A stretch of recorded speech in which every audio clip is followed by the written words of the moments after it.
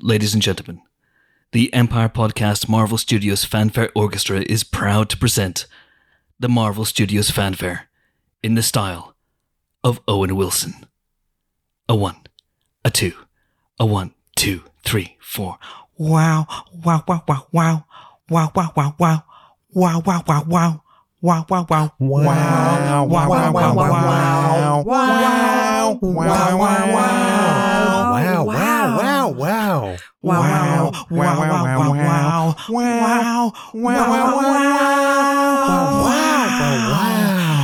Wow, wow, wow, wow. Wow, wow, wow, wow, wow. Wow, wow, wow, wow. Wow, wow, wow, wow, wow. Wow, wow, wow, wow, wow. Wow, wow, wow, wow, wow, wow, wow, wow, wow, wow, wow, wow, wow, wow.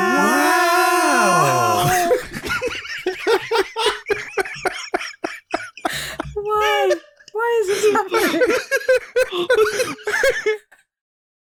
Wow, wow, wow, wow, wow, wow, wow, wow, wow, wow. Oh my God, ladies and gentlemen, we nailed it. Did we though? And in the first take as well. Wow is the word there. Wow is the word for that. It's the only word. Someone needs to get this to Owen Wilson right away. It may blow his mind. Hello, Pod. I'm Chris Hewitt, and welcome to the second of our spoiler special podcasts dedicated to the new MCU show, Loki. Oh, yes. We are burdened with glorious purpose. This week, I am a bit more prepared. I'm not going away this week, so not only did I see this episode twice like a good boy, I went back and revisited the first episode this morning at 7 a.m, bright and early. Noticed a few things we didn't talk about in last week's show, so maybe we'll touch on some of those things during this episode, or maybe not. Who knows? We shall see. Either way, the we I refer to is a shadowy cabal of three people whose jobs it is to dictate the proper flow of podcasts. I call them the Pod Keepers. We are joined, of course, by Ben Travis. Hello. We're joined all the way from Northern Ireland this week, near the Frost Giants Causeway, no less. Helen O'Hara. Top of the morning to you. And a man who was away last week, presumably he was fumbling around in 1876 or something like that. It is James Dyer. Yes, I dwell in apocalypses, and that's where I was. If you could dwell in any apocalypse, where would it be and why? En Sabanur, I think, really. You'd Is live he's a inside person? apocalypse. Well, no one thinks to look there. So you wouldn't live in the city of Apocalypse? No. Okay. He hasn't thought this through, has he? No, I don't think he Okay. has. What if you were like, you were living in like Pompeii, but you were actually, living somewhere completely different. So it's On like the outskirts 79 of AD. Pompeii. No, like I'm thinking, safer than that. I'm thinking like Rome at the very closest. But you've got a bit of distance between you and the cataclysm. Is that an option? Yeah, Oh, I think it's great. an option. Fantastic. This episode made me reconsider the meaning of apocalypse. I always thought apocalypse was that's it for everybody, like an Earth planet-shattering event from which there are no survivors. But this is more. These apocalypses or apocalypsi they're more localized. The in this Apocalypse episode. Eye is in Lord of the Rings. That's the one that's looking around at everyone. As we learned, there are several classes of Apocalypse, which, Yes. the Pompeii was like a class 7, I think, but then the 2050 Rocks Ball, whatever that was called, was a class 10. So that's got to be pretty bad if it's like 3 above Pompeii. I mean, Yeah. in fairness, you could see like, fires bursting out all over the town that, the apocalyptic rain still wasn't putting out. So it did look pretty gnarly out there. Yeah, this is what happens when the swallow becomes extinct, folks. Then suddenly you have hurricanes hitting Alabama. Haven Hills. So, Well, you had the opportunity for alliteration there. It's Haven Hills. my apologies. Yes, Haven Hills, the Haven Hills hurricane. But before we get into the episode proper, the return, you'll be delighted to know, of The recap! We are back, folks. We begin this episode in 1985 in Oshkosh, Wisconsin, at a That sounds like Sean Connery said. We begin in Oshkosh, Wisconsin, at a Renaissance fair where a group of time cops are set upon by the hooded figure that Mobius claims is a Loki variant. This variant, to the strains of Bonnie Tyler's Holding Out for a Hero, possesses Sasha Lane's Hunter C-20, kicks ass, takes names, nicks a reset charge, and takes C-20 with her through a time door. How interesting. Then, back at the TVA, the Time Variance Authority, Loki is settling into his new role as Loki PI, apparently. Mobius, after a briefing in which it is revealed that there are many Loki variants of all sorts of shapes and sizes, takes our anti-hero to 1985, where they try to get their first real lead on the Loki variant. Our Loki, who is also a variant, just to confuse matters, tries a little psychological manipulation here, but Mobius doesn't fall for it. He's too wily for that, and he orders the temporal anomaly to be reset. Mobius then has a drink with Rafona Renslayer, who expresses misgivings once again about Loki's trustworthiness. Mobius then refers to a mysterious analyst on Renslayer's books, calling it now is Reed Richards riding the X-Men, but manages to persuade her to keep the Loki experiment alive, literally. Mobius then sets Loki to work trying to find traces of the variant's tracks in time. Loki, after falling foul of TVA bureaucracy, not for the first time or the last, I'm guessing, hits upon an idea that the variant has been hiding out in apocalypses, or Apocalypse Eye, which means they can generate a temporal aura without any trace of it showing up. To test his theory, which he demonstrates by utterly ruining Mobius' salad, he and Mobius go to Pompeii just before Mount Vesuvius erupts. So the theory holds water, or, as they say in Latin, constat aquae. Yes, that's right, folks. Loki speaks Latin in this episode, confirming his status as the coolest comic book character around in a week where it was revealed controversially that Batman does not partake in pleasure of the oral variety. Here we have incontrovertible proof that Loki is a cunning linguist. Back in the TVA, a casual conversation about Mobius's belief in and fealty to the TVA, the nature of free will and good and evil, leads Mobius to make a breakthrough that they might be able to track and trace a pack of bubblegum left behind by the variant. They do to 2050 and Haven Hills and the hurricane of Haven Hills that will destroy a huge supermarket. There, Loki, who is teamed with Hunter B-15, quickly encounters the variant. See, variant, track and trace, this thing's more timely. I'm telling you, it's more timely than they think they thought they knew.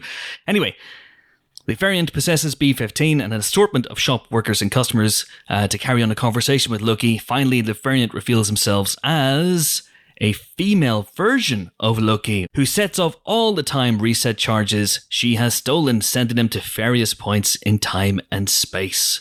Not good. Disappearing through a time door, Loki then agonizes over his next course of action before following her through it, leaving Mobius behind. Not wow.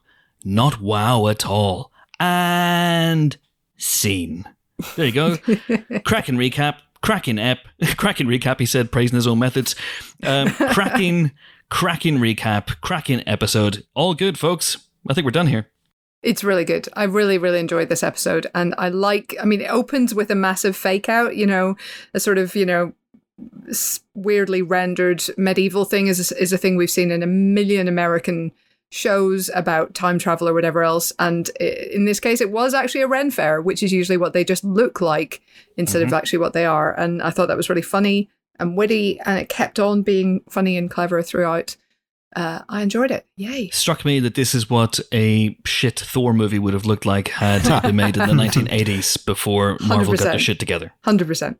Helen said American sci-fi time travel shows. It made me think, a lot of the points of this episode made me think in a very fond way of Doctor Who. Yeah. Like, the initial Renaissance Fair is what the Doctor Who version of this show would have been, where it's like they've got just enough budget to kind of get some costumes together. But yeah, a lot of the time hopping in this gave me that kind of flavour. And I think, especially between Tom Hiddleston and Kate Herron, there is like a weird Britishness that comes through in this series. And I really enjoyed kind of feeling that vibe coming through at various points in the episode, especially when they go to Pompeii as well. Like, there's a Pompeii episode of Doctor Who. Yeah. So, yeah, that leapt out on me a lot. But I thought it was a great episode. And by the end of it, what I thought this show was going to be, which is Loki and the TVA, and now it seems like that's maybe not the full extent of what this show is going to be. And that has me very excited. Obviously, on last week's podcast, we had seen this episode, but this is it. This is the extent of the previews that we have been given. So we are now totally in the dark. We were very careful last week to not give away anything that happened in episode 2, but there were a couple of times where we said we've no idea where this is going, and that was with the knowledge of how this episode ends. I don't know where or when Loki is going when he goes through that door after the variant. I don't know what's going to happen, how Mobius is going to handle it. There seems to be a pretty seismic event that's triggered at the end of this episode. We'll talk about that in a second. But Jimbo, you obviously weren't here for last week. So let's get your thoughts on the show overall, the first episode as well. What do you make of it? I am a fan. I am very much a fan. I enjoyed a lot of the character development in the first episode, which is very, very talky, though not a lot happens. Talky. Not in terms of action, I suppose. A lot happens in terms of narrative heavy lifting. But I love the character growth and the insight we got into Loki, and the fact that Loki has a lot more self-awareness than I think we maybe suspected he had. So I thought that was fun, and I think this episode builds on it very nicely. So you get a lot more of that, a lot more of the sort of deepening of the relationship he has with Mobius. I think Owen Wilson and he are perfect foils for one another. They're fantastic. But we also get some action. We get some stuff happening, which you kind of need to in a short series like this. Like, you can't spend too much time titting about. You do kind of need to get to the point. And I think they've perfectly pitched the way they're doing this. They've done lots of scene setting, lots of character growth, and now we're getting somewhere. By the end of episode 2, all bets are, as we have said, off. Yeah. Like, watching the first one, my kind of feeling on this, as soon as we saw the statues of the giant lizard timekeepers, was that perhaps other variant Loki isn't the villain of this particular piece. And I stand by this. I'm not convinced that Lady Loki is the villain of this piece. I think the TVA may end up ultimately being that. And I'll be interested to see whether it's the Lokis and ultimately the jet ski loving Mobius who end up overthrowing the time lizards. Which is a sentence I never thought I'd utter. Yeah, I do think the TVA are more likely to be the bad guys than anything else. But I also don't think that she's necessarily... Well, no, I think she's absolutely not to be trusted. And she's a Loki. Well, yeah, but like, even maybe particularly by the standards of Loki's, Lady Loki has been one of the nastier Lokis, Loki-wise. Dun, dun, dun.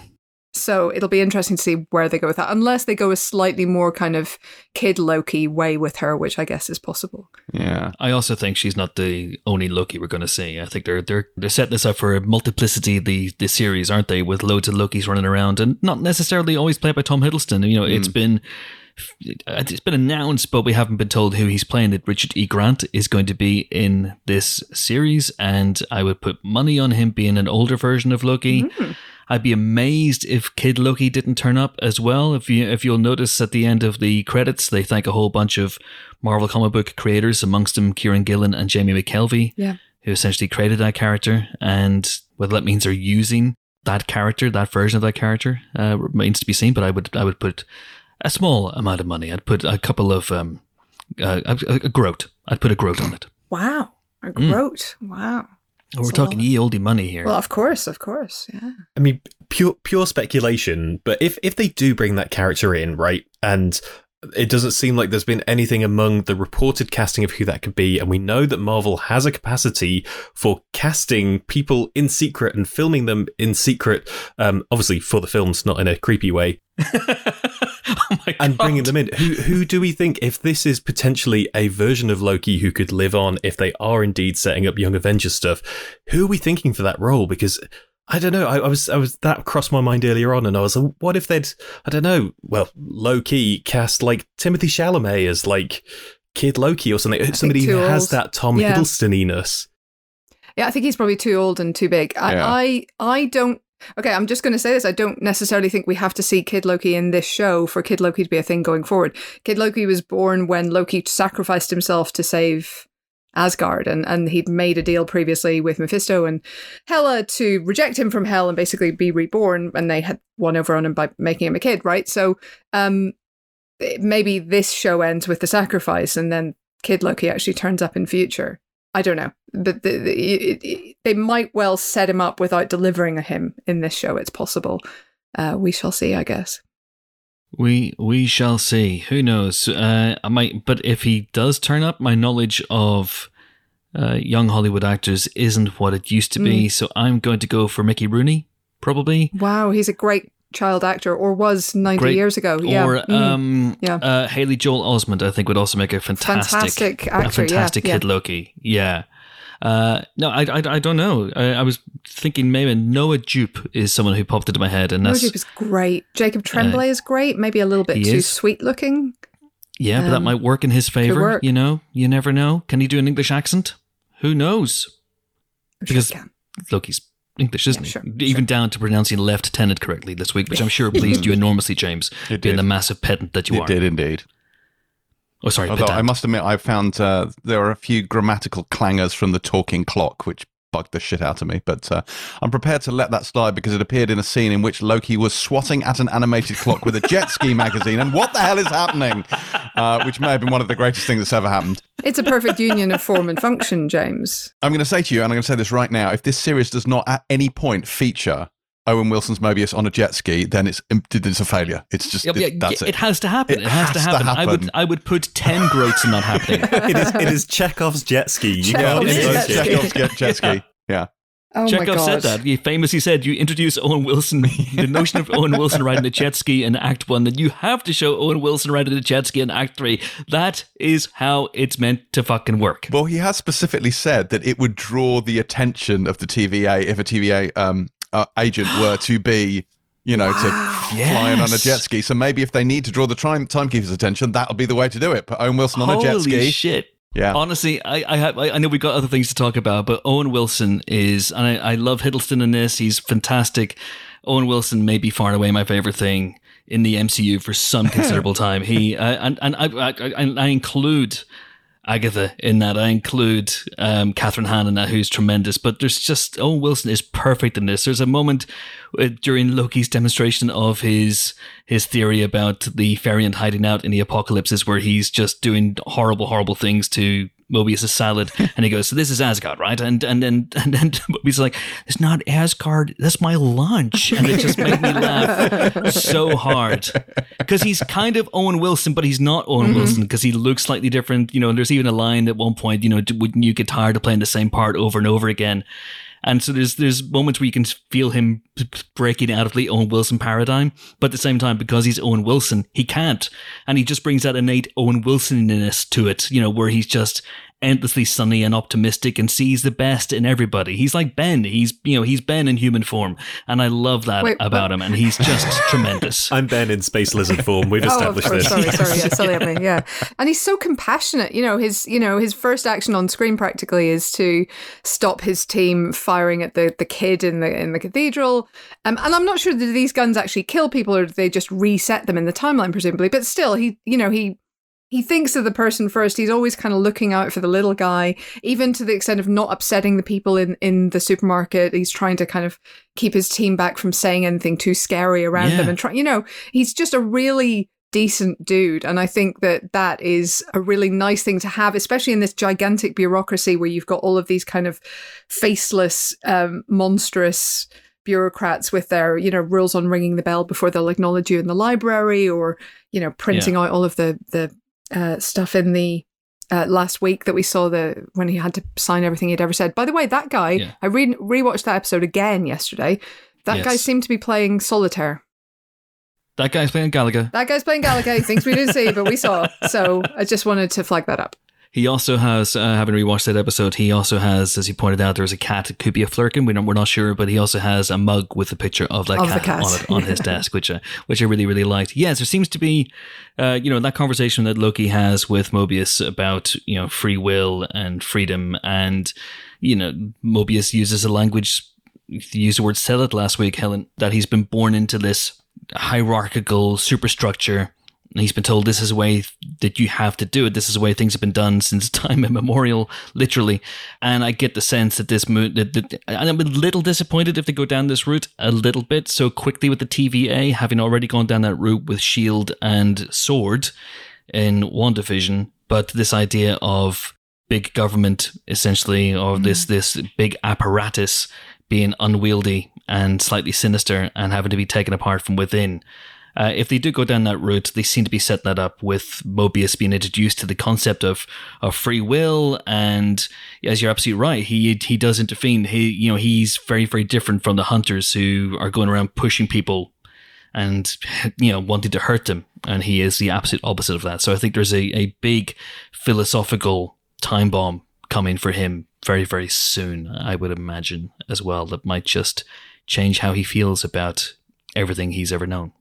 Yeah, it does seem to be setting that up, especially with that conversation about the nature of the TVA, about the nature of reality, about belief and fact at the same time that he has with Loki this episode. It definitely seems to be, again, Chekhov's foreshadowing of reality busting to come. This Chekhov guy, oh God, he's... I hear that Kevin Feige has him on staff.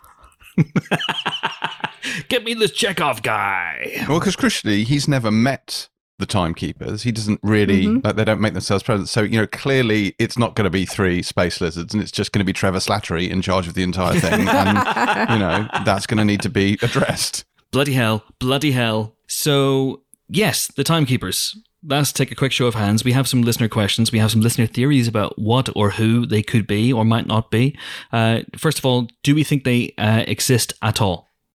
No. I don't think so. There's a power there, but I don't think it's 3 space lizards. Yeah, I want it to be because I really want to see the space lizards. But I think the fact they've made such a big point of you see these faces everywhere and you see the statues of them everywhere, and the fact that they're sort of so omnipresent, and yet the character who is our way into the TVA, who seems to be very embedded in all of that, has had no contact with them whatsoever and is only kind of acting through people higher up than him, makes me think that they don't exist. But I do want to see the space lizards. So I guess either way I'm happy. If the space lizards don't exist and it's all a big ruse, then that's a really interesting kind of way to take the plot. If they do exist, we get space lizards. You have never sounded more QAnon, Elin. I'm really... So the only thing that makes me think that they might exist, really, is the possible Kang the Conqueror kind of link. And this suggestion that they kind of look... Well, at least one of them looks a lot like him, as he does in the comic books, and we know he's coming. So does that mean that they somehow exist? Maybe there'll be a fracturing among them and he'll go solo, break up the band. I don't know. But that's the only reason I have to believe that they exist right now, because otherwise I'm 100% with the other two. I think that it seems like a setup that doesn't, it's the old kind of, are we back to kind of equilibrium thing where father is long gone, but everybody's it's Sean Pertwee for sure. It's Sean Pertwee behind the curtain, right? Yeah. Pay no attention to the space lizards behind the curtain. Yeah. Is that the situation? It might be. Honestly, it might be. It might be. I mean, this episode raises as many questions about it doesn't answer any questions about the TVA at all. But there's a line that Loki says, I can't remember whether it's this episode or the last episode. I think it's this episode. No, it's last episode. There are only 2 episodes. I'm getting them mixed up already. Where he says to Mobius, I know what this place is. It's an illusion. And Mobius is like, no, it's real. It's real. But what if it is? What if it's a masterful illusion? We're talking David Blaine, David Copperfield scale here.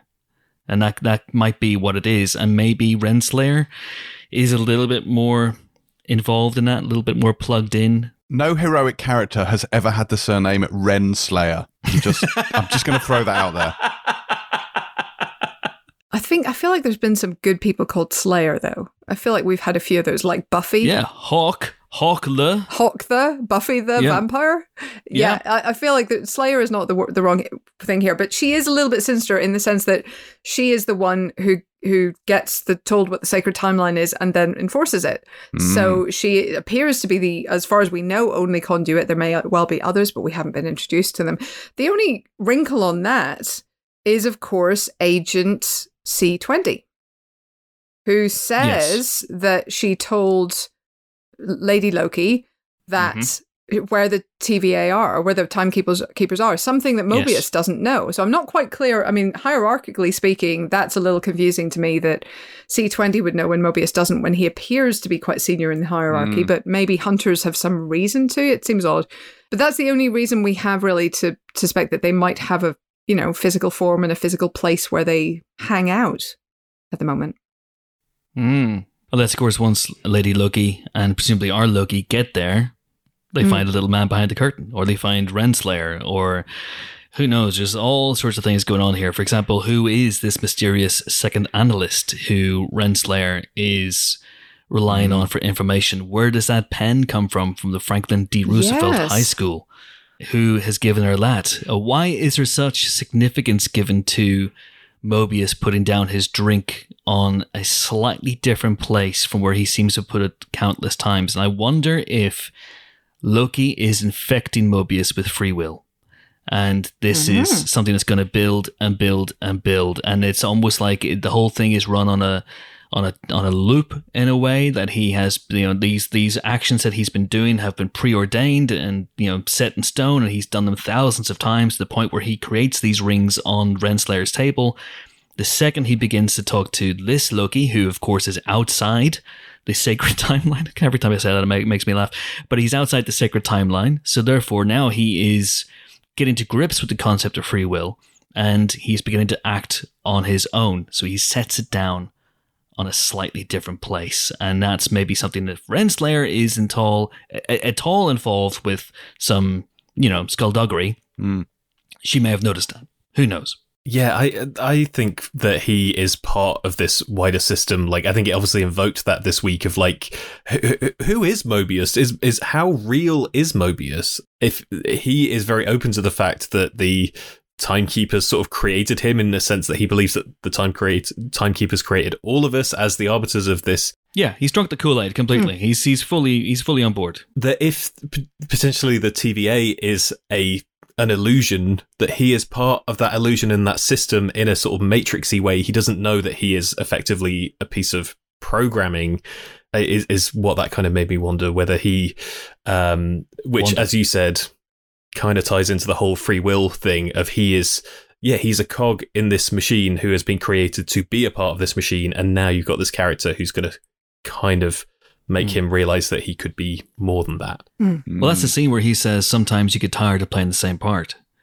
And so even subconsciously, the back of his mind, he's already begun to rebel against his training, his programming, whatever it is. But whether this is a simulation, whether the TVA is a simulation, whether that's why Casey in the last episode had never heard of a fish, so didn't know how to react when he was threatened with being gutted like one, maybe there's something slightly off about this world. Well, I think that they've clearly been, like, even if we take the TVA at face value, they've clearly all been created by the Timekeepers to police the timeline. I feel like they're pretty open about that. So they've been created to be there in this world. They have, those who work behind a desk, like Casey, have no real reason to know about fish, whose actions, presumably as non-sentient beings, don't affect the timeline, it would seem. Whoa. So, look, I'm not, I'm going to be sentientist about this, but I do feel like only sentient beings can affect the timeline. Wow, there's a time and a place for everything. So you're saying that you don't believe in the existence of the soul? I see where you're going with that. Feel the hate flowing through you, Helen. Oh my God. Get me out of this place. Anyway, I'm going to say, I think as with all great big bads, the big bad is hiding in plain sight. I'm saying the big bad is on the poster. I'm saying the big bad is Miss Minutes. And let me tell you why. Because Miss Minutes, first of all, is a clock without any hands. And that's sinister right from the get-go. I'm just saying, there's something about her. It's not right. You love Miss Minutes. That's all you've been banging on about. No hands, but 2 arms. Disconcerting. Yeah. But isn't it interesting that Miss Minutes is an actual character who exists in this world and can interact with the characters and isn't just, Mr. DNA 2.0? That's interesting. So maybe James is onto something. Maybe. When she hops out of the screen and is in the real world, has that slightly kind of 2D but 3D at the same time kind of feel. I thought the animation was really interesting there in that, the sort of front-facing part of her is 2D, but she is also a 3D construct who then like hops back into the screen and then becomes just a 2D again, fully. I thought was, it was quite really a cool clever touch of how they kind of... We called them cartoons, Ben. I know they're from before your time. No, but she's literally hopping between dimensions. You should take this information, Ben, and put it to good use on your podcast, Disneyversity. I should. In fact, if you want to read about the... oh, God. Oh, hang on. You can't. You of all people cannot have a go at Ben for shoehorning a plug of a podcast into another podcast. I wasn't even going to plug the podcast. Sam Summers, who is an animation academic who I do that Disney podcast with, did a really good thread about the modernist animation influences on the TVA infomercial from last week, which was retweeted by Kate Herron and Michael Waldron and people, and picked out all these cool little some like specific Disney references as well. So you should go and check that out on Twitter. Yeah, it was really good. Actually, it was. Yeah, clever. I think I don't know that it will be Miss Minutes. I mean, my nightmare scenario right now is that it does turn out to be Mobius, because I don't want him to be a bad guy. I don't think he will be. No. And I'm hoping look, we have to discuss it. Like, it is a possibility. No, why do we have to discuss it? Because if there's Why? a bad guy hiding in plain sight, he's the, one who's plainest, right? What if the salad was a step too far? That broke him. What if that breaks him, drives him? No, look, I don't think it's likely. I hope it isn't the case, but, maybe that'd be the twist, wouldn't it? Why would you say that? Why? Just to upset you, Chris, personally, to upset you. That's it. Oh, wow. That's not good. That's not nice. That's a very un-Owen Wilson thing to do, to assume the worst of somebody. Maybe you're onto something. Maybe you're all both onto something. Oh my God, maybe it's Miss Minutes in league with Mobius. This is huge. This is absolutely huge. But listen, I think we're kind of burying the lead a little bit with this episode. There's loads of stuff I want to talk about, specifically with Mobius and Loki and their relationship, and how I think that their banter and chemistry is what we should have got with Falcon and the Winter Soldier. But maybe we'll get on to that in a few minutes. Let's talk about Lady Loki. Let's talk about the variant. Played by Sophia Di Martino, who is a British actress who has been in some stuff over the years. You'll have seen her in the likes of Danny Boyle's Yesterday, and crucially, and I wonder if this is how she drew the attention of the Loki casting people, she was in at least one short directed by Kate Herron. So that's interesting. She was in a short called Smear from 2017.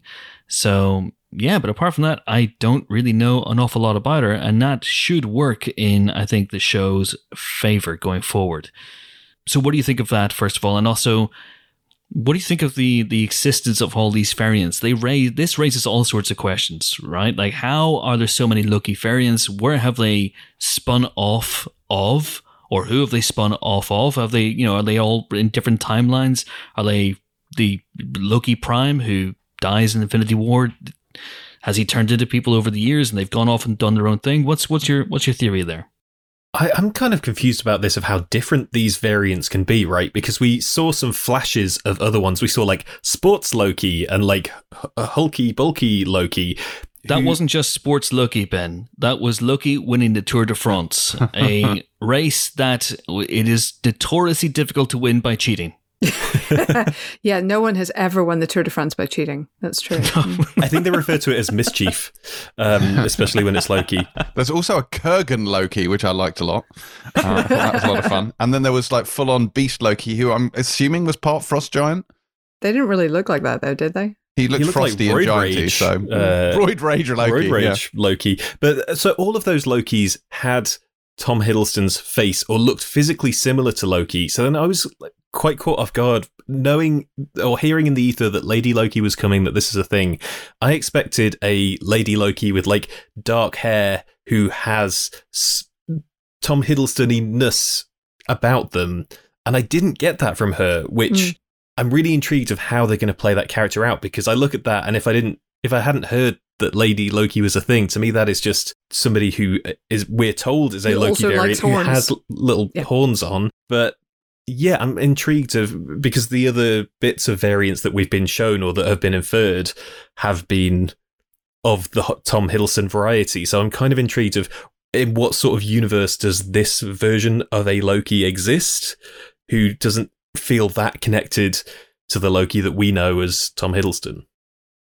I mean, this whole thing is a little bit confusing because they, like you say, they do look so dissimilar. So it's not like any of these variants have, picked up a tesseract in an unguarded moment and disappeared.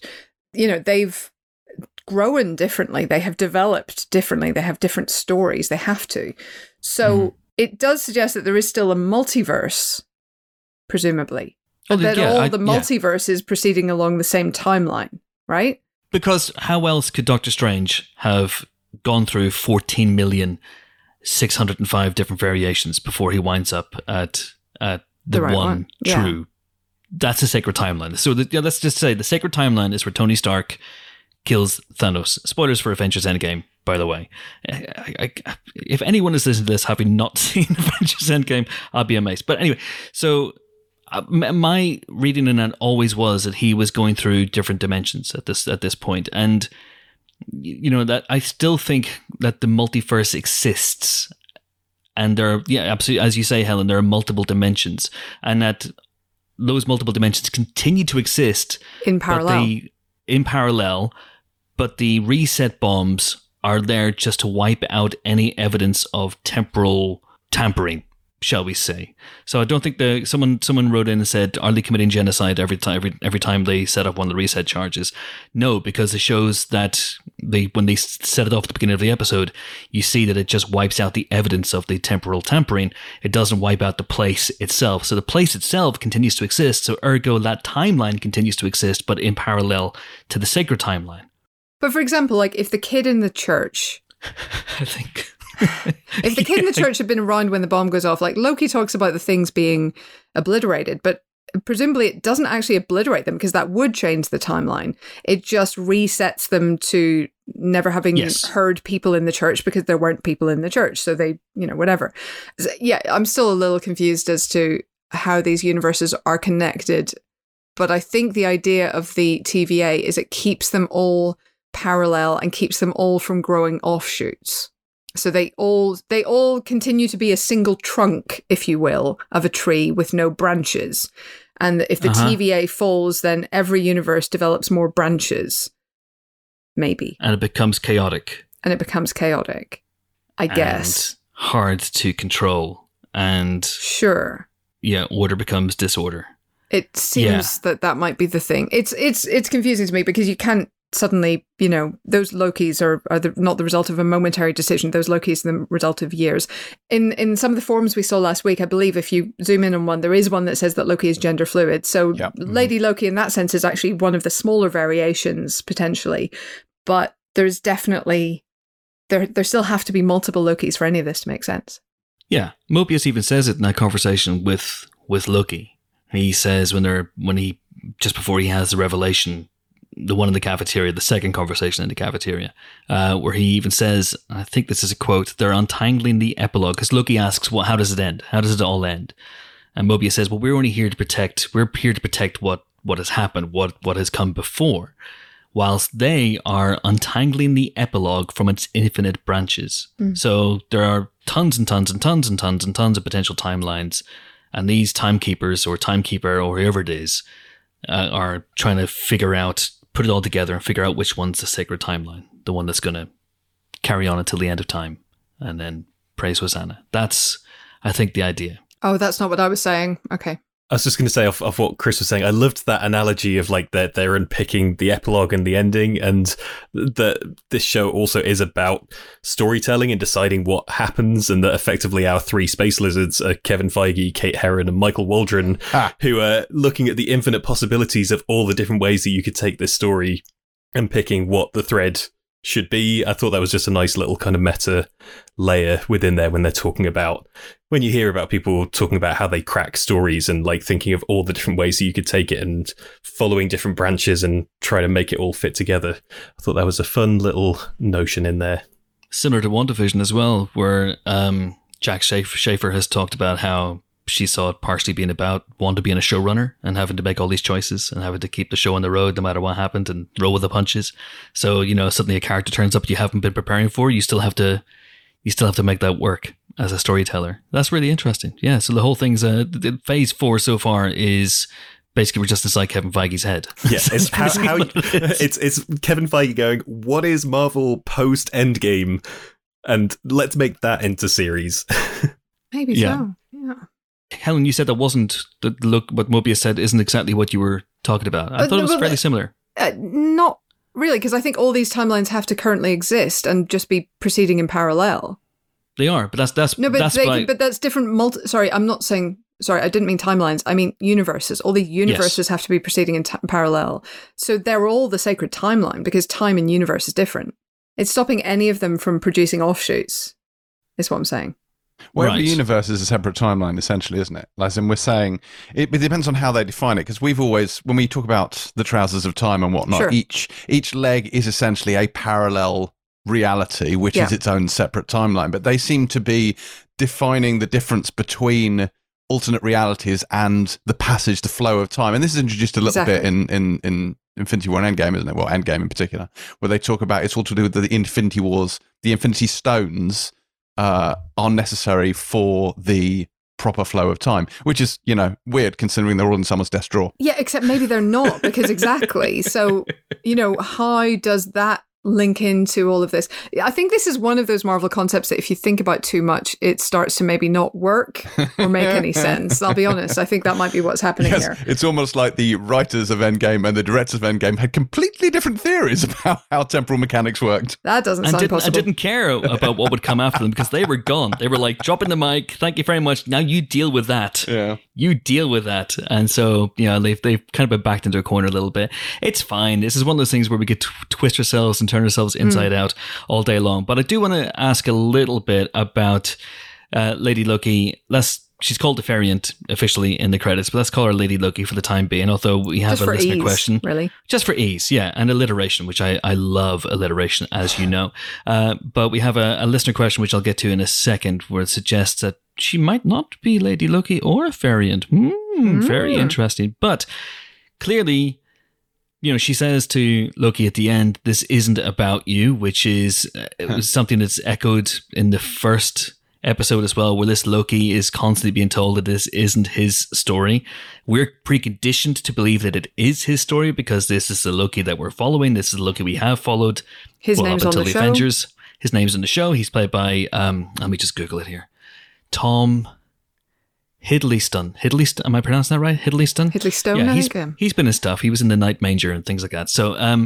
So we this is the Loki we've attached our wagons to, but there might be a little bit of a bait and switch here, and that the show might ultimately be about another Loki, or that Loki may be driving the plot, the B plot maybe, of, which will then converge with this Loki's A plot of trying to bring down the TVA. So my question to you is, she clearly predates this Loki, our Loki variant, the Hiddleston Loki variant, by some distance. What is her beef with the TVA? Is she trying to bring it down? That's why Holding Out for Hero plays, presumably, because she is more heroic than we might be led to believe. And what is she up to with all those reset charges at the end? There's nothing more Loki than telling someone else that it's not about them.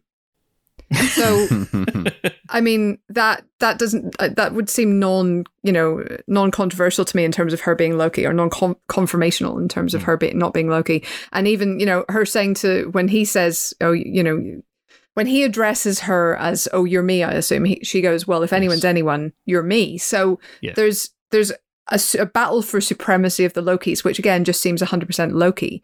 It's ego versus ego, isn't it? It's ego versus ego, glorious preening posturing. He just assumes that he's the center of his universe. Yeah. And he may be wrong about that. So I do think I'm not saying she isn't villainous, because she absolutely could be. She's done villainous things. She has, of course, but she's a Loki, we think. So that would make sense. I do still think, as I said at the top of the show, I do still think it's more likely that the TVA will be a bigger bad, even if she is also a bad. So yes. I don't think that's, I think that's still up in the air, and I look forward to finding out which. Presumably we'll find out, maybe even in next week's episode, we'll find out a little bit more about her and what her beef is with the TVA, because clearly she has beef with them. She's trying to take them down. She has a very, very good plan. Jimbo, what's your take on that? And what do you think she's doing with the reset charges at the end? It feels to me like she's just trying to bomb the sacred timeline, that for one reason or another, there's something oppressive about this. Perhaps it's a free will issue, perhaps it's not. But it seems to me like the TVA are sort of like, they're enforcing this sacred timeline, and that's what she's trying to unpick, because she says she's not trying to take over the TVA. She has no interest in subsuming that power. She just wants to fuck shit up, which is very on brand for Loki. But it does feel like those bonds going back and unpicking the timeline, they're creating all these different branches everywhere, essentially creating a multiverse that I think probably is integral in setting up where we're going with, Multiverse of Madness and in the new Spider-Man No Way Home. But also it's, I think that's going to be the crux of this series, isn't it? It's unpicking that. Which I'm surprised that we're kind of there already. I think I said in last week's episode, when I was the only person who hadn't seen episode 2, I was like, well, presumably, I think that this show is going to be Tom Hiddleston's Loki, I don't know, fighting back against the TVA and the Timekeepers, and that unpicking that kind of gives you the multiverse or whatever. End of episode 2, Lady Loki's basically already started doing it. So, which is why I'm like, okay, well, what is the show from it? Well, obviously there are many more repercussions to come from that, but I like that they've just sort of gone for that already.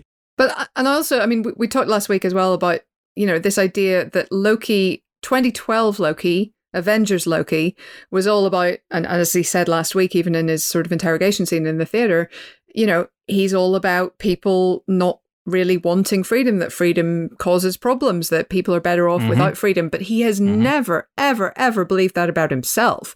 He should be free. It's just other people who can't be trusted with it. And I feel like that will lead to him accidentally becoming a freedom fighter. Like, I feel like that's where this show is still going. That that our Loki or other Lokis are so upset at the idea of being told that their lives are preordained that they will absolutely take down the system that preordains it and accidentally give freedom to everyone else rather than accept that they are not completely independent. And it certainly seems from this episode that that's still where we're going. I agree. I think that's entirely where it's going. But there's still stuff we haven't seen in the trailers. Like, I still want to know how he winds up in a sort of suit and waistcoat with the horns and a phalanx of people who then pull knives on him. Yeah. And so there's presumably double crosses, triple crosses, quadruple crosses. I hope there's more of him with Mobius. They've split those two up for the time being. I mean, that's the Hiddleston and Wilson together are just gold. So I hope they find a way to get those two back together again. I have to say I'm slightly worried about the repercussions for Mobius, given that essentially this is, in a way, his fault. Or certainly the way that they're going to look at it is that they think that our Loki is responsible for this. They don't know that it's the variant who's responsible for this at this point in time. So I hope he doesn't get wrapped in the knuckles and told to sit on the naughty step.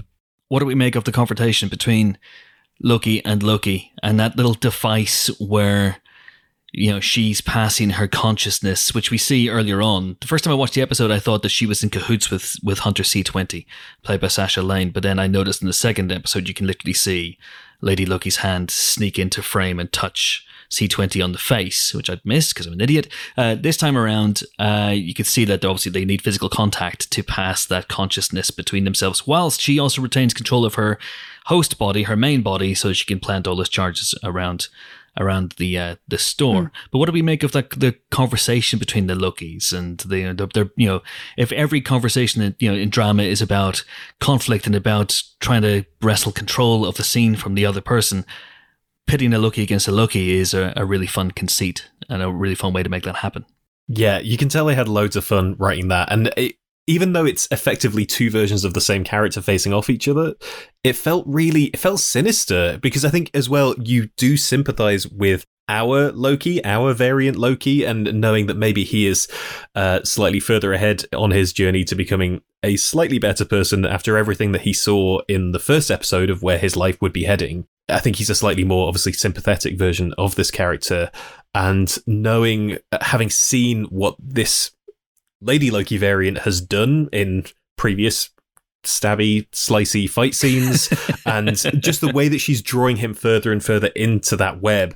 It was like the dialogue was great, but that whole process of passing the consciousness and pulling him further and further into the mega supermarket, I thought that was really, really effective, and gave you a long build-up as well to them actually meeting face to face while allowing them to have a long conversation together. I thought it was super smart. Yeah, it was really cleverly done. I was intrigued by how much of the packaging in the supermarket was still sort of 2020 era and how few products had updated their packaging, but I'm willing to allow it, I suppose.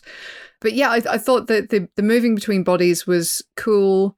Getting away from Randy was probably the right idea, but also just, morphing yourself into a big giant scary man is, that clever use of resources, so it kind of fits a Loki's demeanor. And this is a different power than we've ever seen Loki use before. Well, he's used it with the staff, didn't he? Like when he had access to the stone, he was able to control people's minds in that way. It's whether or not it's one of his sort of like, inbuilt powers. That's new. And it's kind of in the sting, in the Selvig sting before Avengers. He's kind of in Selvig's head at that point, which I guess he has the Mind Stone, but we don't see that. Which they never explain. No, never. Well, because it doesn't make a lot of sense, really. So it directly contradicts what happens in Avengers. It does, directly contradict everything. But like I'm just saying, like maybe that's meant to be a bit of a similar power.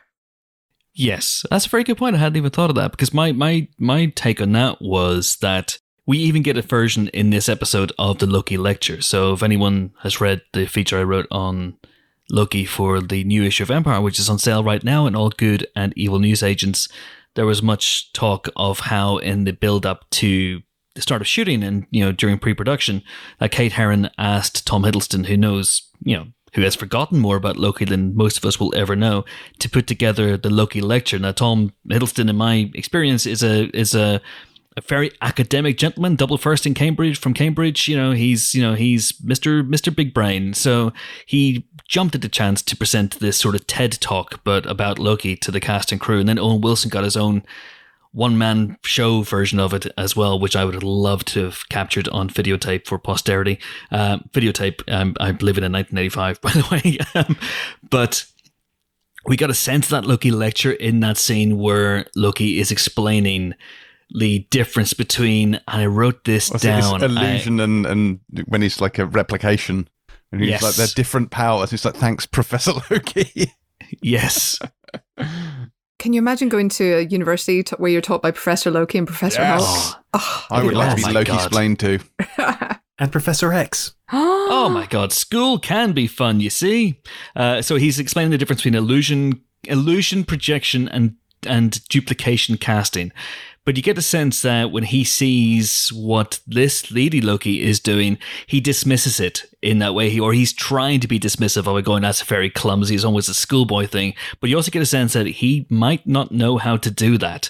And I wonder if, we talked about this a little bit on last week's show, about how both WandaVision and Falcon and the Winter Soldier ended with massive upgrades for their title characters. And I wonder if part of that might be where this Loki goes, that he will begin to exponentially increase his skill set to the point where he's an actual proper threat. He's meant to be, he's meant to be the God of Mischief and this incredibly powerful magician. But look how easily Doctor Strange dismissed him in Ragnarok. So maybe the Hiddleston Loki at the end of this is a proper, again, David Copperfield style level threat.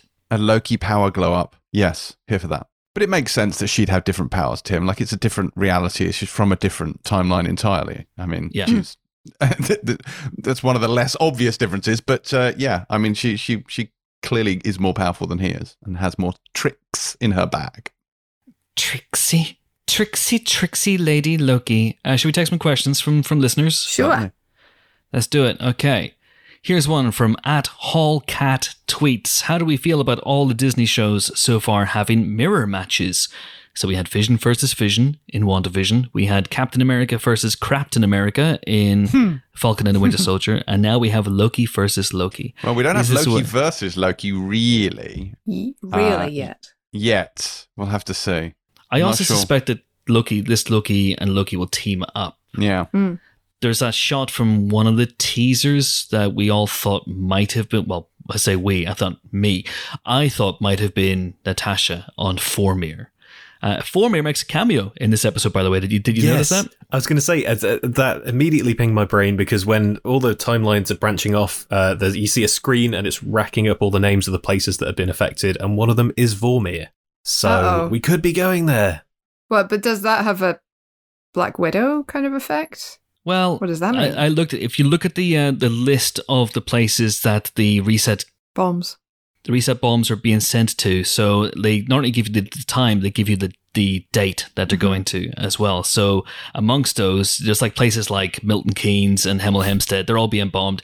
But amongst those, we have Vormir, which is being bombed in 2301, Asgard in 2004, Ego, so Kurt Russell is going, what the hell, get off me, in 1382, Titan in 1982, and Sandar as well.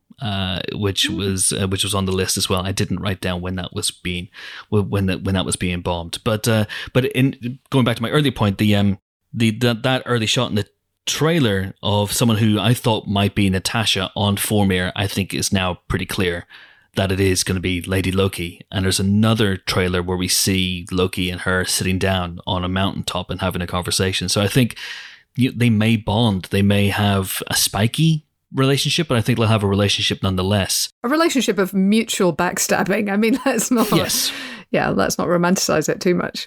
No, yes, this is very, very true. And front stabbing as well. Oh, yeah, and side stabbing, just general stabbing, all-round stabbing. But I think there might be a bit of a truce between the two of them, and that might help Loki realize that this isn't about him in the same way that Doctor Strange, the Ancient One said that to Doctor Strange in his movie. This isn't about you, she said. Anyhow, so how do we feel about those mirror matches anyway? Do we feel that this is a way of shining a psychological spotlight on your main character in comparing them against, a slightly different, twisted version of themselves? Or are they running out of ideas? What do you think? No, I think it's kind of coincidence. I think that it's there's quite as much of this as there is, and I think if they'd probably realised how much they were doing, they probably would have tried to move away from it a bit. But it seems to me like it's a pretty good way of illustrating what makes a person a hero, and it's not that they have these particular power sets because, look, so does this dude or this woman. It's more about how they choose to use them. So it's emphasising the role of actual heroism as opposed to ability to be a hero. It's a time-honoured tradition, though, isn't it? It's a way of kind of, having sort of external introspection, letting people sort of see their own flaws sort of laid bare in front of them by fighting variants of themselves. But I think it works here. And then it totally fits in, I think, in this one more naturally than any of the others.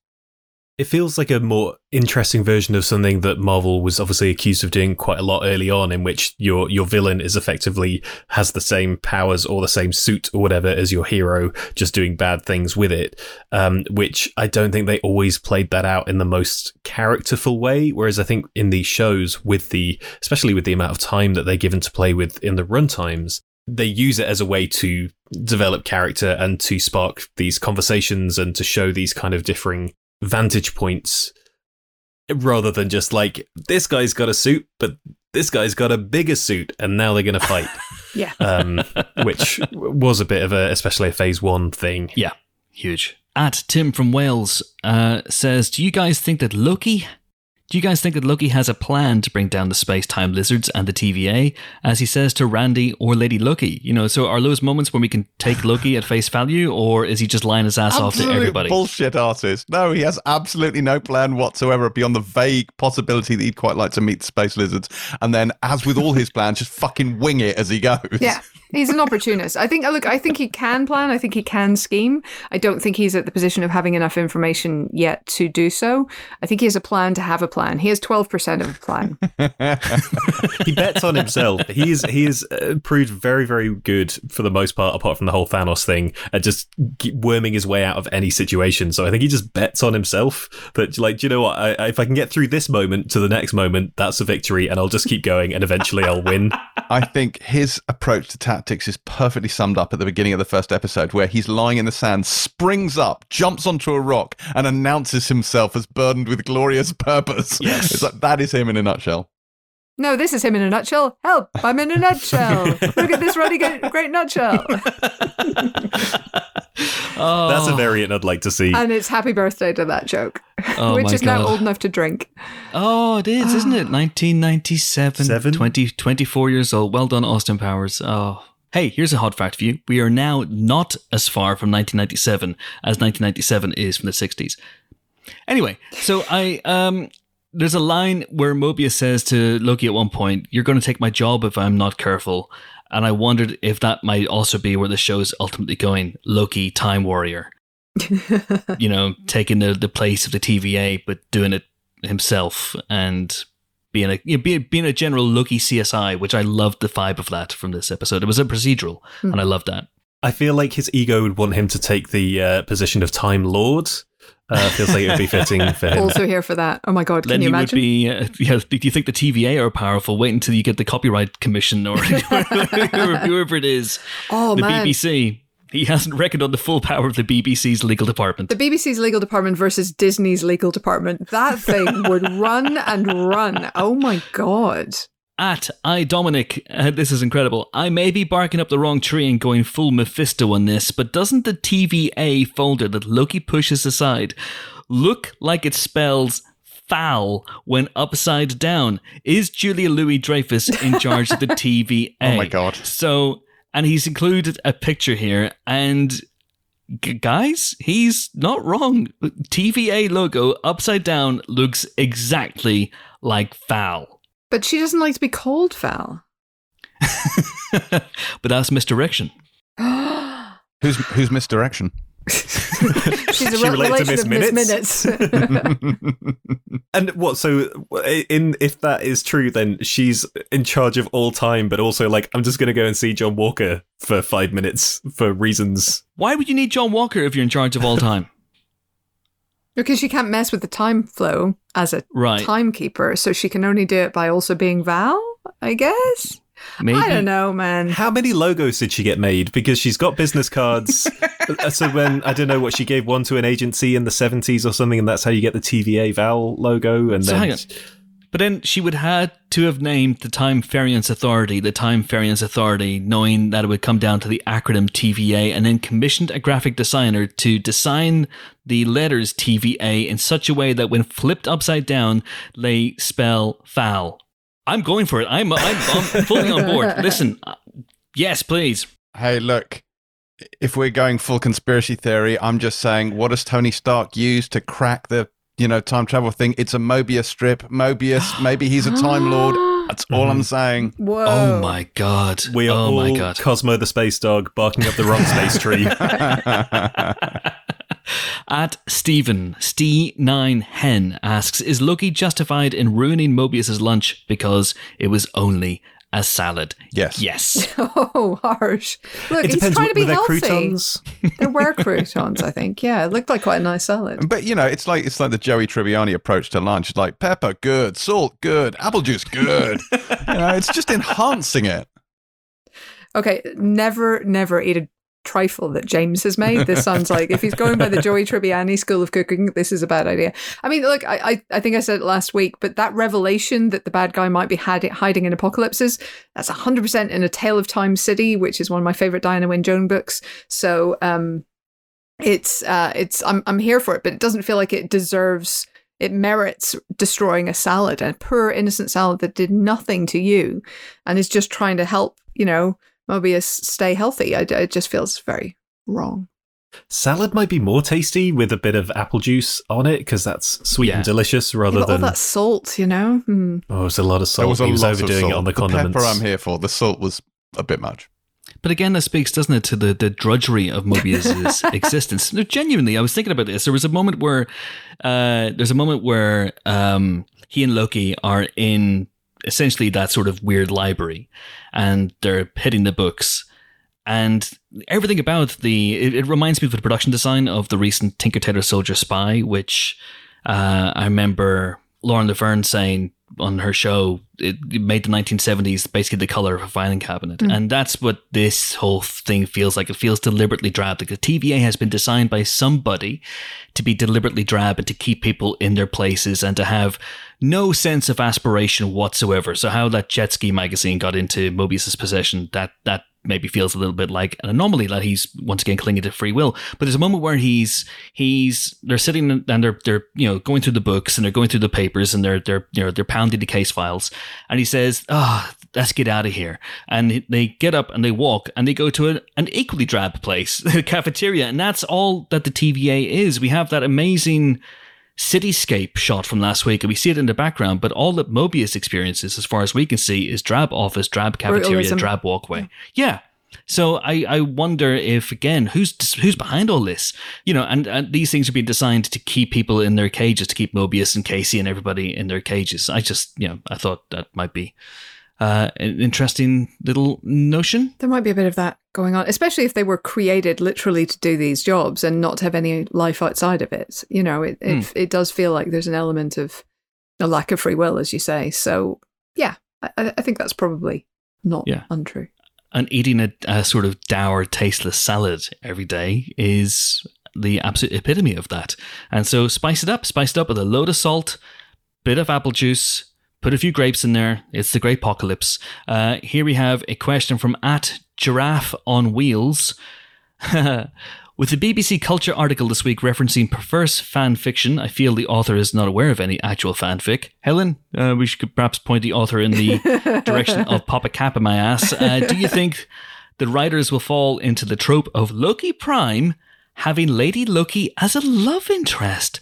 Oh no! He does love himself. It would make a certain amount of sense. Well, it's the what was the old Woody Allen line? Masturbation. The line about masturbation is sex with someone I love. You know, it's essentially the same for them.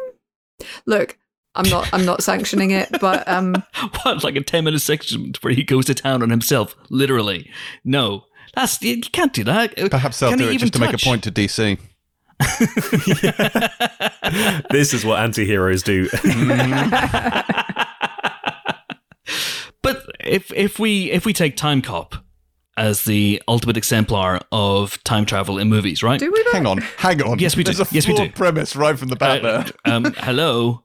There are time cops all over this thing, and not once have I seen someone jump up onto a kitchen counter and do the splits. That is so fair. It's That is fair. sorely lacking in that regard. But Time Cop, as we all know, tells us that you cannot touch yourself, your other self from the future or from the past, unless one of you explodes or both of you explode, and not in a sex way. Yeah. So I'm but saying, it's not him from the past. It's him from another dimension. Another Takes place dimension. It's the same thing. Another dimension. It's the same DNA base, isn't it? It's like Dolly the sheep meeting Dolly the sheep, but still be Dolly the sheep. Yeah, but Dolly the sheep probably did meet Dolly the sheep. Yes, but if Dolly the sheep met Dave the sheep, I think they'd be fine to get it on. But Dave the sheep isn't from Dolly's DNA. Dave the sheep is from Dave's parents' DNA. Dolly, so this Lady Loki's DNA is surely the same DNA as Loki. Well, it's got to be slightly different. Yeah. I believe these two banging is what would be known as a nexus event. So Ben, that's a sexist event. I mean, I don't feel like we need that slash fiction to happen particularly. I think we would be okay without it. I'm halfway through it. Oh well, is this also stop motion animation, or have you gone for shadow puppets? I mean, how are you doing it? Don't actually tell me. I don't want to know. No, let's not do that. Puppetry of the penis too. Loki and Loki. Oh my god! I should be so Loki. Nobody needs to see his Nexus event. Anyway, I hope that they don't go down the route of Loki stooping Loki, but you never know. You never know. Here's another one from Adrian Bain, @Adrian Bain. If they don't put Loki back to the spot where he disappears with the blue box in Endgame, does that nullify the actions that he will do in the future? Well, but that timeline has vanished, hasn't it? Yeah, that timeline's already happened, is what I'm saying, is what I think has happened, right? So that's all happened. That's why, so the that's timeline that's the sacred timeline. Yeah, the timeline up to Infinity War and beyond that we've seen, the sort of the Avengers timeline, if you will, that is the sacred timeline as far as we know. The sacred timeline, like Jim Bowen and Bullseye, that is safe. It's in the bank. You can't touch it. And so, as we said in last week's episode, you can't take this Loki and put him you can't return him to the timeline the same way that Steve returned the Infinity Stones to the timeline at the exact point at which they left, because now this Loki is burdened with not just glorious purpose, but also foreknowledge of the future. So therefore, he wouldn't be able to go through everything that happened in the Dark World and Ragnarok and Infinity War. Couldn't you drop him into 2024? You could. You absolutely could. You know, just see what he does. He could be the manager of a rocks cart in 2050 Alabama, for example. Well, speaking of rocks carts, I mean, the rocks on thing seems like an obvious, cross-reference here. That's been an Agents of S.H.I.E.L.D. I think it's been Agent Carter and weirdly Cloak and Dagger, which has nothing to do with anything. But that's the evil Marvel energy company, isn't it? Yes, it is. Yeah. And they've now branched out into sort of mass retail, which is, a nice side hustle. Yeah. makes sense, I guess. Just given that there are fewer and fewer companies in the world right now, and they all buy each other, it makes sense that would be the result of their evil oil company buying, let's say, their evil, supermarket company. Name your own one here. Interesting. Speaking of the future, by the way, when we get to 2047, if Marvel haven't made actual kablooey bars, I'm going to be deeply upset. I'm going to set an alarm in my diary for 2047 just saying kablooey, and I expect at that point we will have a real kablooey snack. I admire your optimism, Ben. I do not expect to be alive in 2047, so... but you will be, because you're young and you haven't, you've and he eaten had a salad that one time. Yeah.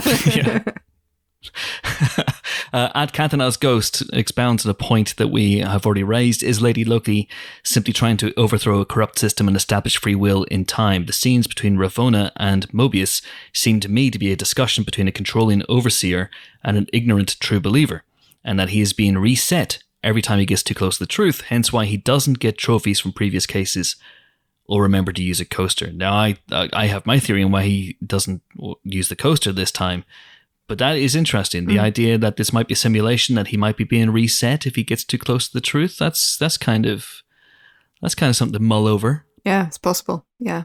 I think there's probably going to be manipulation of him. If he is as good as an agent as he appears, and the TVA are as dodgy as we suspect, then it's entirely possible that they are manipulating him in a similar fashion to that. Yeah. Couple of great questions from at Chris Tom 8005. He says, I was thinking last week about Loki's final two pieces of dialogue in Endgame. He first mentions to Thor that they will have their time in the sun again. I think he says the sun will shine us again, brother. Actually, but hey ho. And of course, he then says to Thanos that he will never be a god before the old neck snapping. I wondered if the first episode where this Loki saw his future and these things happening, if they would find a way for him to come back. So could there be some double meaning to what he says in Endgame? After episode 2, the knowledge that the variant sticks to apocalyptic events to evade detection, could he therefore replace Loki after the destruction of Asgard, leaving a Loki variant in the sacred timeline? Let's discuss that one first.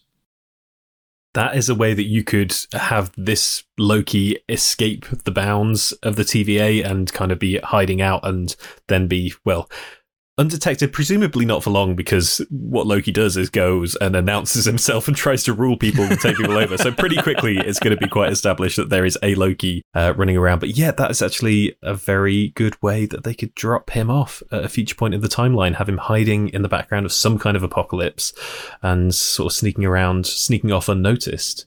I hadn't clocked that. But as soon as he left the apocalypse, so let's say they drop him on Asgard and he manages to find a ship and escape Asgard just before Asgard, Ragnarok happens, he would then be detectable. That's the problem, isn't it? He would have to leave that particular timeline, before the apocalypse hits. Yeah, so he could rejoin the sort of prime timeline, but it would involve taking down the TVA first, I think. Yeah, possibly. And then, of course, you're right. If there's no TVA around at that point, then he could go around with impunity, perhaps. I don't know. I always thought that those bits in Endgame were just a final defiant attempts to keep Thor's hopes up at a moment when things seemed absolutely hopeless. I've never had the feeling that Loki had some sort of special knowledge or had some sort of insight into a possible future. And the "you'll never be a god" thing is just his final parting shot to Thanos. You can throw your weight around as much as you want, but you're never going to... there's a little bit of Loki's snobbery coming through that he is a god. And Thanos, for all his posturing and for all his planning, will never achieve that status, no matter how much power he gets. But Thanos doesn't care, is what Loki doesn't really understand. And I think that is the defiance of insecurity, this obsession with godhood, because he is a frost giant, he's not an Asgardian, and the Asgardians themselves kind of know they're not gods. Like, they've got to be a little bit aware of it, that they're just really good at the magic / science stuff. So, maybe a little bit better than good, given the whole taking the full force of a star thing, lol. But yeah, so I feel like there's a little bit of Loki's own insecurity into his own identity in his absolute obsession with being a god. Yes, and I definitely came across, I think, more in the opening episode as well, where you see that obsession with status for him as well. Just a quick aside, so in the last episode we saw him look at his future and then in the time theater, and we saw him see Frigga's death and Odin's death and even his own death. But this week he kind of got to grips a little bit with the death of Asgard. And we saw in those moments where we're with him and only him, we see that he is capable of feeling emotion. And once again, when Mobius offers his condolences and commiserations about the fate of Asgard, he is very sarcastic. Yes, very sad. But we see that it actually did affect him earlier on. But the thing I really liked about that report about the apocalypse level event that destroyed Asgard is it gives us the population of Asgard, 9,719 people. That is less than the population of my hometown, Banbridge. So therefore, Banbridge would beat Asgard in a fight. Yes, that is how it works. That's a leap. Yeah. Wow, okay. It still leaves open the question of how many Asgardians survived. Because we were told sort of, let's say a few hundred seemed to get on that ship. It seemed like hundreds, right? And then we weren't quite sure how many Thanos killed. So it's still a very small population. About, I'd say 173. That's how many are left. I like it. Okay. Yeah, we need a show that's like Battlestar Asgardia that has a count at the bottom of how many survivors are left. It has been 14 days since our last apocalyptic event. The other question from @ChrisTom8005 was, how did we get the run-of-the-mill, man-at-a-time other variants who were in last week's episode, like the board member of Goldman Sachs' son and a variant Skrull? Did you see that? Yeah, good spot. Did the Goldman Sachs bloke take a dip in some kind of a hot tub time machine? I'm not clear on how anybody ends up with the TVA. As discussed last week, and a few people have gotten in touch to argue with me about this. I don't think Loki did anything wrong. He's there as a if there's a crime there, it's a crime of strict liability. He didn't actually intend to mess with time. He didn't necessarily know that he was messing with time, despite his claims that he thinks the Avengers did it. He doesn't really know that there was time travel involved. So it's not about intention. It must be about just effect, and you somehow end up out of your own timeline because of someone else's actions, and you can get in trouble for that. So it's all a bit unclear. I mean, for all we know, the son of the board member of Goldman Sachs ended up with like an Ark of the Covenant or some kind of historical artifact that his dad brought, and he was showing off to his frat boy friends, and he, stepped out of time. It could be something like that. But I think it's clear that the TVA are somewhat autocratic in their legal system. Yeah, I think all of this adds up to these questions of like, wait, again, so who are these space lizards and why do they decide who is and isn't an official part of what timeline? I like that all of these questions that we were asking feel like they're leading towards kind of what this show is about. Yeah. All right, so I mentioned earlier on that we have a question, which I've obviously immediately lost. Here it is, about whether Lady Loki might not be Lady Loki, and this comes from They Call Me Mr. Q. Based on tweets I've seen over the last hour, I think it's not Lady Loki, it's the Enchantress. Now, the Enchantress is one of the major Thor villains that we haven't seen so far, and is a female sorcerer of incredible power and tricksiness, a little bit like a Lady Loki. Oh my god. This feels quite hair color related. Like, that seems to be the grounds for this, surely. Yes. Because Lady Loki historically has dark hair and Enchantress has blonde hair. Yes. I mean, yeah, it could be. Do you think they'd have another villain who is basically a witchy person so soon after WandaVision? Yeah, I think it's Lady Loki. Just, the conversations I had, I mean, obviously they couldn't tell me much in the run up to the show debuting, but the conversations I've had with Hiddleston and Feige and Kate Herron and all those people, they say that, it's very important. Like Hiddleston drew, for example, my attention to the fact that the logo of the show is constantly shifting shape and changing. And he says the show is about identity. It's about, coming to terms with, not duality, but coming to terms with the fact that you have multiple facets of a personality, and, and the show's logo represents that. And I think that's a reference to Lady Loki and maybe Kit Loki, and maybe, I've seen Richard E. Grant referred to as classic Loki or old Loki, which may well be the case. And there may even be more Lokis. Who knows? We may have Lokis that we haven't seen, or, once again, there are loads of free spaces on the credits block for names that we have not seen bandied around. We know that Richard E. Grant's name will be on that credit block at some point. There may be others. There may well be others. There might be, who knows, like a Heimdall or a... They obviously won't get a Hemsworth, but, it'll be something, maybe there might be a, or Lady Sif, or, someone like that might show up in this at some point. You never know. Yeah, it's possible. I mean, look, the Enchantress thing is possible. They've certainly pulled the wool out from under us before. And yeah. In terms of hair color, headdress, even, the second Enchantress was kind of created by Loki, right? So, or empowered by Loki. So there is a connection there that they could play on in some fashion. But it does feel more like it's Lady Loki right now to me. So I'm intrigued to see how it goes, obviously. But I'm not counting on it being Enchantress. And I think that there is an element of the show all being about Loki that makes a certain amount of sense given the character. Last couple of questions. At Tim Factor says, it's more of a comment really, I'm loving how Tom Hiddleston's physical comedy is being showcased. It's relentless in the Loki series. It's such a treat. And again, he's so good in this. I really hope that that he continues in the role after this. I think, you can see a timeline where he doesn't, where maybe this Loki aware becomes a little bit more morally aware, a little bit more ethically aware, and maybe does make an ultimate sacrifice, knowing that his life will ultimately be forfeit anyway. So what's the point? Doesn't matter. There are no consequences. Nothing matters. So maybe he puts his life on the line and knows that other Lokis will carry on his legacy or his Lokicy. Maybe that's a timeline. But I'd love to see him continue on in the role after this because he's so good. He is, and look, we haven't seen these TV shows say goodbye to anyone yet. In that sense, they've left all the pieces on the board for other people to play with, so it is possible. I can see the genuine self-sacrifice happening in this, and I can see that being, that being his growth. That he's been told already, I think twice in this episode and last week, that he is destined to be an evil lying scourge. He's destined to cause misery. He's destined to be a villain. And he's destined to, at best, provoke goodness in others by his villainy. And surely the ultimate expression of free will for him, therefore, would be to do something straight up heroic. So maybe that's where we go.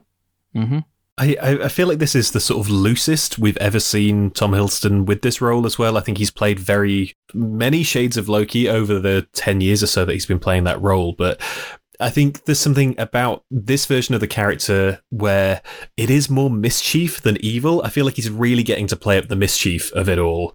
I think through pairing him with the TVA and have him, he's not trying to enact one of his evil schemes here. He's not, at this point in time, trying to rule anybody that we know of yet. He's not in his villain mode. This is just Loki in this situation that he happens to be in. Kind of like when we saw him in Ragnarok and he was just bobbing around on Sakaar and kind of enjoying himself, and Hiddleston gets to play it in a loose and fun way and get to lean into the mischief rather than the kind of cunning evil of it all.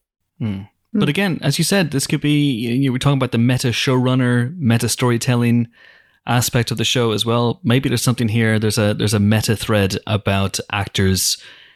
There's literally the line. Sometimes you get tired of playing the same part, and maybe there's something in here about actors finally getting ready to move on and hand over the part as they can in something like this to other actors to carry it on. Yeah. And finding new variants of these roles for themselves each time they play them. Hey.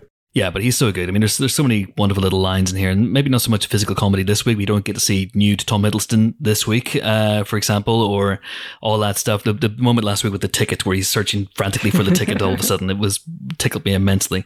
There's little asides here which I loved. Now I understand why Thor found this so annoying when he's having a conversation with himself. That's good. The yes, very sad thing that I talked about earlier on when he deadpans that, and just that sense of frantic joy he gets when he's leaping onto the cart in Pompeii and yelling in Latin. I don't know many other actors who could carry off a speech in Latin with such elan as Hiddleston. So yeah, I'm going to say Martin Sheen, but I take your point. Maybe Martin Sheen. Yes, yelling at God and whatnot. Yeah. All right. Can I say one thing we haven't talked about before we end? We should talk about the fact that there is an action scene set to Bonnie Tyler, which I think is worthy of recognition. holding out for a hero while Loki from the shadows kind of like grabs hold of Sasha Lane, turns her against it. I mean, it's not the most elaborately choreographed fight, but, you know, props for the soundtrack. Yeah. Great soundtrack. Great soundtrack. And actually, speaking of great soundtracks, when I spoke to Kate Herron and Michael Waldron before the show aired, they told me that amongst the influences on Loki were, weirdly enough, because the show itself is nowhere near as dark or serious or forbidding as this, were Seven and Silence of the Lambs. Now, I can certainly see a little bit of Seven in the color palette and in the color scheme and in the production design. But also Kate Herron said to me that there was a song in this episode, or a needle drop, or the use of a song in this episode that was from Seven. Now, it's not Bonnie Tyler's Holding Out for a Hero. I don't quite remember that bit in Seven. It is, in fact, folks, if you listen very, very carefully, and it's a really, really lovely use of it, it's in the scene where Loki goes to the TVA library from hell, you know, and meets that one of my favorite characters in the show so far, the demon librarian with the half-hearted bell. It doesn't quite work. Title of my sex tape. If you listen very, very carefully, the librarian, who is fantastic and really, really funny and reminds me a lot of the lady from Monsters, Inc., you know, Wazowski, you haven't done your paperwork. She reminds me a little bit of that character. If you listen very, very carefully in the background, you can hear that she's listening to Bach's Air on the G String. Yes, folks, that's right. Otherwise known as Johann Sebastian Bach's Orchestral Suite No. 3 in D major. And no, I'm not just reading that off Wikipedia. So yes, so that is the same piece of music, the same piece of classical music that plays in Seven as Morgan Freeman's William Somerset goes to the library to hunt down information that might just help them catch John Doe. And that's exactly, of course, what Loki is doing in this moment. Well, not John Doe, but Loki Doe. So there you go. And the very last question comes from Odyssey Art Torch, Brian C. Roll, who is a regular listener of the show, and he floated last week. He sent a DM saying, might Kang be actually the head of the TVA? And we don't know it just yet. There are very, very strong rumours that we're going to see Jonathan Majors as Kang debut in this show before he, of course, appears in Ant-Man and the Wasp 3, The Return of Sonny Birch. Quantumania. Sorry, Quantumania. I just think if I keep saying it, they'll change the name to that eventually. But anyway, on that note, I think that is it for this week's Loki spoiler special. Join us next week for more Loki spoiler-related fun. If you don't already listen to the regular podcast, it's out every single Friday, and keep them peeled on your spoiler special feed. Thank you once again for subscribing. It really does mean a lot. And keep them peeled on your spoiler special feed for more film-related treats coming your way. You've had A Quiet Place Part 2. This week we'll also see Godzilla vs. Kong, Spiral from the Book of Saw. You've got Cruella coming soon. You've got Nobody coming soon. Oh my God, your spoiler cup truly doth or runneth over. But on that note, until we meet again, until an auspicious occasion, until then, it is goodbye from my three podkeepers of such lethal cunning. Evil Line Scourge, that's not my assessment of your character, Helen O'Hara, that is your squadcast name. It was a quote from the episode, I couldn't resist. Toodaloo. Yes. I insulted Helen, luckily to imagine my relief when I found that it was actually a quote from the episode. It is goodbye from Bonnie Tyler, James Dyer. Just sitting here, holding out for a hero. Turn around. It is goodbye from Class 7 Apocalypse, Ben Travis. Ragnarok, are you familiar? It's goodbye from me, Fairy Ant and Fairy Deck, because the existence of a Fairy Ant implies the existence of a Fairy Deck. Good Lord. Oh, yes. Yes, indeed, folks. That's as good as you're going to get. Anyway, that's it for me. I'm off to my local Rocks cart to pick up a packet of Kablooey. Thanks for listening. See you next time. For all time. Always. Beautifully done. Bye. Wow, wow, wow, wow, wow, wow, wow, wow. Wowally wow.